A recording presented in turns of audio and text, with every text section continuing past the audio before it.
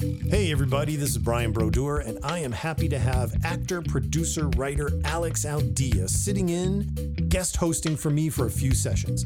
He'll have some great conversations with creative professionals and independent film luminaries, so take it away, Alex. Hi everyone, this is Alex Aldea, guest hosting for the East Main Media podcast series, and I have with us today a fabulous actor, Michael McGlone. Thank you for joining us. Of course, Alex. It's my pleasure, man.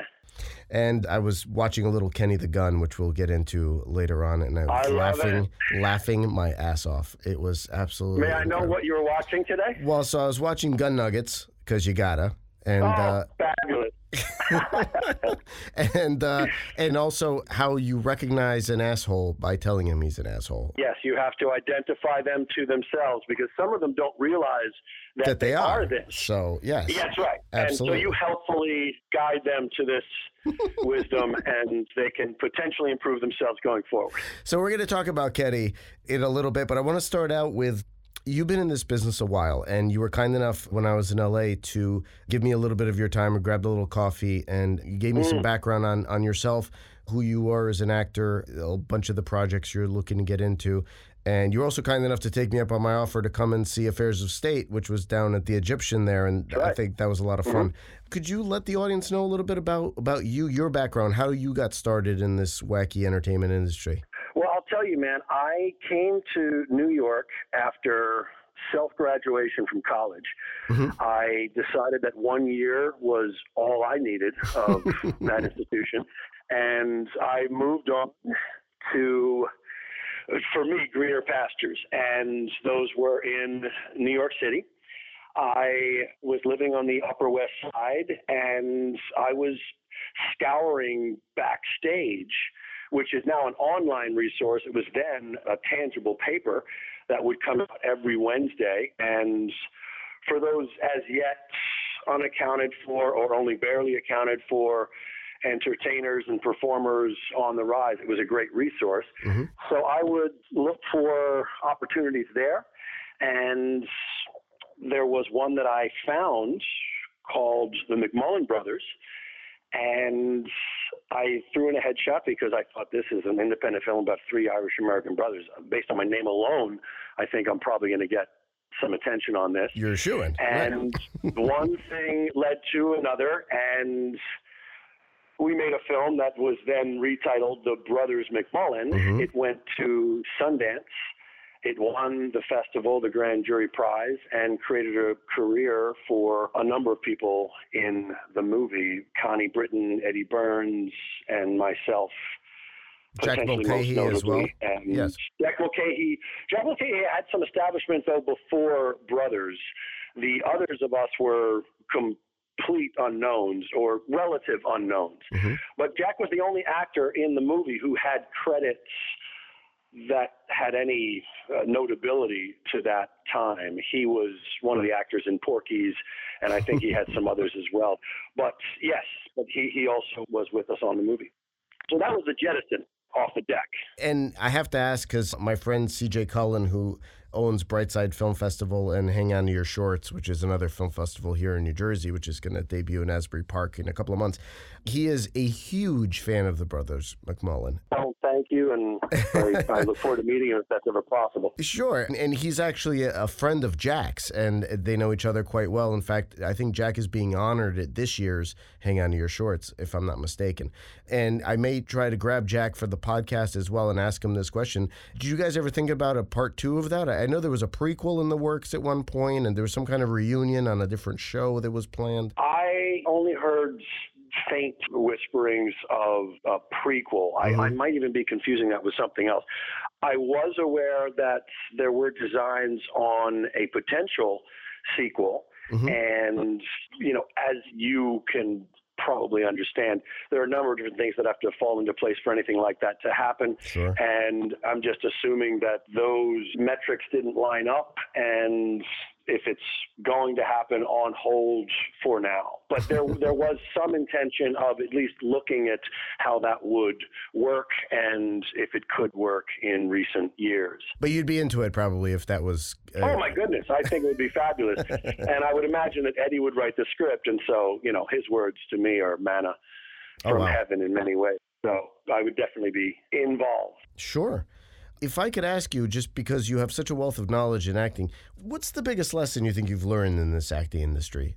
Keep your minds on the joy of doing what you love, the purity of the playfulness and the goodness and the happiness that you have in acting.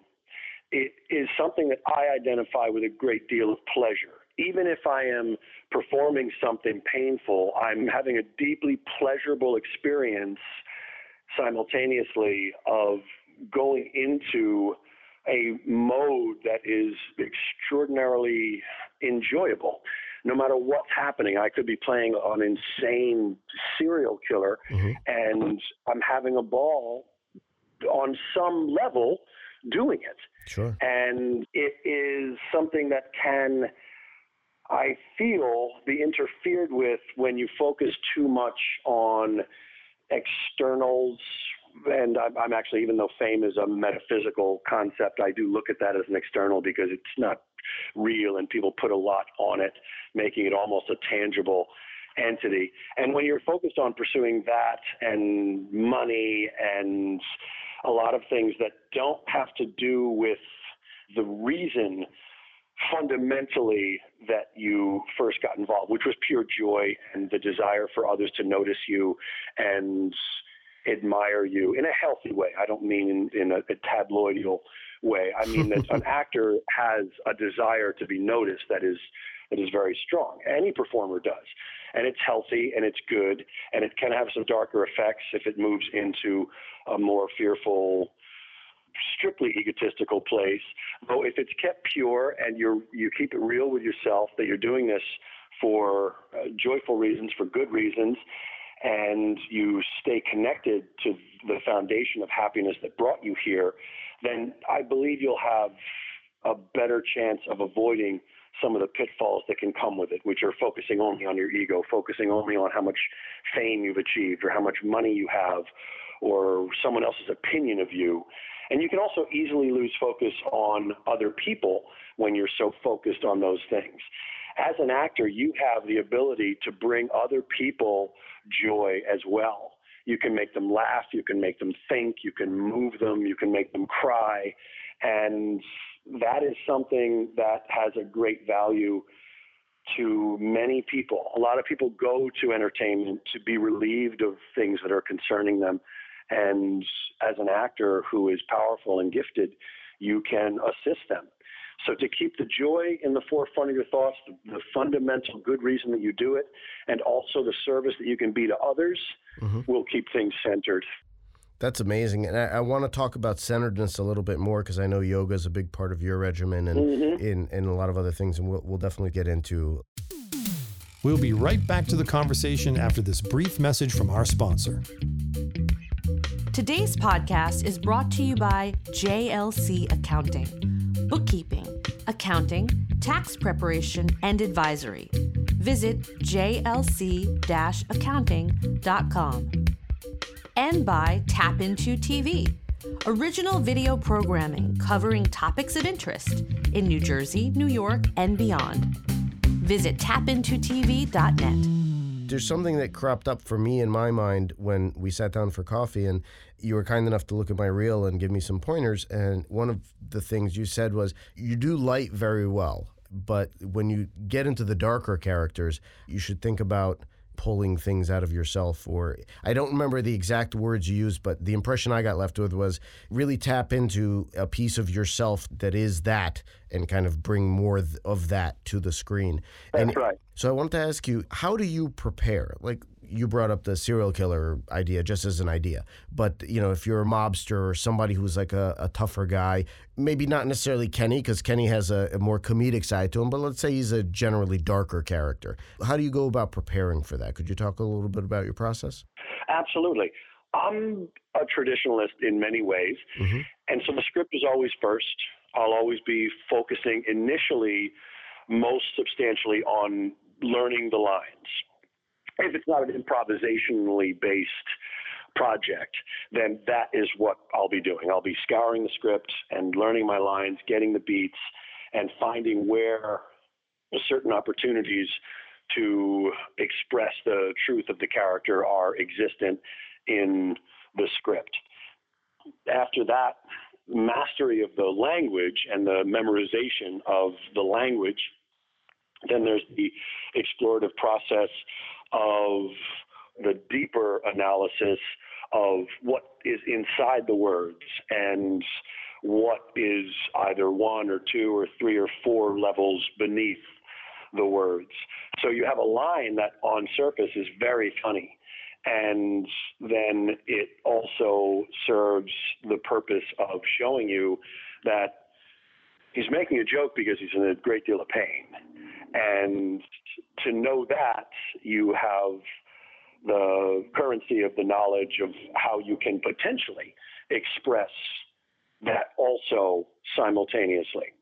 And so it's the script, and then the exploration of what is under the script and between the lines of the script. And then there's something that I discovered more substantially only later in my career, and that was when I'm playing a character that I feel can benefit from the analysis of another human being, be it a serial killer, those are fascinating examples, or a cop or a lawyer, etc., to look at footage of people in these circumstances, to look at people being interviewed, to look at people in their cars, and I'm not advocating stalking. I'm saying to be observing the world around you, either through video or when you are in your pedestrian life. Sure. And I have found that it's actually something I was probably doing less consciously earlier on, because all actors are mimics on some level in the beginning. It's just how we learn. You see something that you think is interesting or funny or fun, a teacher, an animal, and you emulate it. And it's glorious and it's fun and you can make people laugh. I did that in school. And I find that it's something that you can take even further, though you're not necessarily imitating when you're doing a more advanced treatment of this, though you are taking things from what seems to be another experience. Fundamentally, it's your experience too, because you're a human being who's empathetic, though it seems foreign to you to the moment that you see it. And you see it, and then you realize, oh, there is an analog. And that's what I was talking to you about, where the light seemed to be very, very masterful. And then I wondered, where is that darkness for you? And you and I were talking about that. Sure. And to find the analog of that darkness or that light in you that to that time perhaps you were not aware of or you were afraid of. You didn't want to go to that place because that seems like there's too much self-knowledge there. I don't want to know that about myself, or I don't feel comfortable acting in that way for any number of reasons, societal or your own egotistical imposition of that's wrong, or, you know, any number of things that are not truthful. They're not necessarily lying because you're coming from a place of, you know, psychological resistance, but they are not truthful. Mm-hmm. The truth is that you are all of those things. Whether you like it or not, you're a human being, and that entails a whole mosaic of capacity to act. And people who want to deny that they don't have certain characteristics or certain leanings or certain tendencies, I believe, are doing themselves an injustice. When I can look at my full composite of qualities, I know that I can reach more people because when I see that I understand brutality, I can reach someone who is giving into brutality in a heinous way and potentially be of greater service to stopping that because I understand it. I'm not stopped and saying, no, that's wrong, and I don't understand that, and you're wrong. It's that we're in this together, and I understand it. I understand that need. I understand that disgrace, and I want to assist in it. And the best assistance that I've been able to be is to look at all of the things that I'm capable of, any conversation or any encounter, and be of service to other people in that way. And that's for the positive too, because I was given a great gift of loving other people and giving to other people, and I love it. Mm-hmm. I love to love. I love to be loved. I love to give and to share. And I want people to see that, and I want them to feel that, and I want them to know they're important. And so that's also something, it's not only the negative side of things that you empathize with, but it's also the positive, to love yourself and to help that be the way that you love other people. It's fascinating to me because I knew you from your work before I met the person. So initially, and I'm thinking back to some of the stuff that you've done on TV, for instance, Person of Interest, where you played a police detective, Elementary, Law and Order, SVU, and such. But specifically in Psych, you played a guy named Mitch Murray, which is a callback to Glenn Ross, Mitchell and Murray. Which Alec Baldwin comes in and says, "I'm on a mission of mercy for Mitch and Murray." That, I think, was the progenitor of Kennedy the Gun, I think. At least I saw a lot of parallels between those two characters for me. I think that's marvelous and insightful, though I will say only benevolently that it's not accurate in that I wrote Kenny. Kenny had been created for a number of years before Mitch Murray was gifted to me. Got it. I see the accuracy of it in that I can see how someone would look at that and think that. And think some even commonalities were present. I don't necessarily see that. Right. Yeah, I don't see it myself, but I love that you see it. I think it's fabulous that you see it. I look at it and I think, oh my goodness, that's so interesting, because that's not how I would place him. But your imagination is telling you something different, and that's marvelous to me. and I'd like to know more about that in a moment. But sure. It was not a launch for Kenny. Kenny had already existed, and Mitch was written by two producers on that show with me in mind. And it was a great pleasure to play. If anything, I feel like Mitch was closer to Francis Fitzpatrick, frankly, than Kenny. And I'll tell you why. Because Mitch is all about himself, fundamentally. Right. And how he feels and what he thinks and how he's going to succeed and his own feelings. Kenny is not that way. Kenny is not a self-centric character. He has much more outreach. He's a cop who actually believes in being of service to the community. Not that many cops don't, but there are, of course, different experiences on the force. And Kenny has a virtue about being of service to the community that is directly connected to the reason that he is a detective and a protector, a civic servant. Mitch is definitely not that. Though he's a colorful guy, and they're both embodied in a very physical way, in a very athletic way. And I think perhaps the power of that in the two of them created maybe an analog for you. I'm not looking to put words in your mouth. I'm just theorizing. No, it's fascinating. How someone could see that. Yeah. I appreciate the insight from that back end, obviously you being the one who is the master of both. But well, thank you. The reason that came up for me was I saw in Kenny, he does things, but he does things in his own way. And I'm sure is an altruism there that isn't present in Mitch's character, for instance. But you're very right about the uniqueness of the delivery of the two of them. That it's unique. It is definitely unique. Their character is more what I was focusing on. Sure. The differences there. But you're absolutely right. The uniqueness with which they show themselves to the world is, even if different in certain ways, equal in its noticeability. And a great big thank you to Alex Aldia for sitting in, guest hosting for me on the East Main podcast. Stay tuned next week for part 2 of his conversation. Thanks for listening. This has been a production of East Main Media. Special thanks to audio engineer JP Kong and senior producer Kayla Galka. If you enjoyed this podcast, please subscribe and leave us a good rating. For more information, visit eastmainmedia.com, and thanks for listening.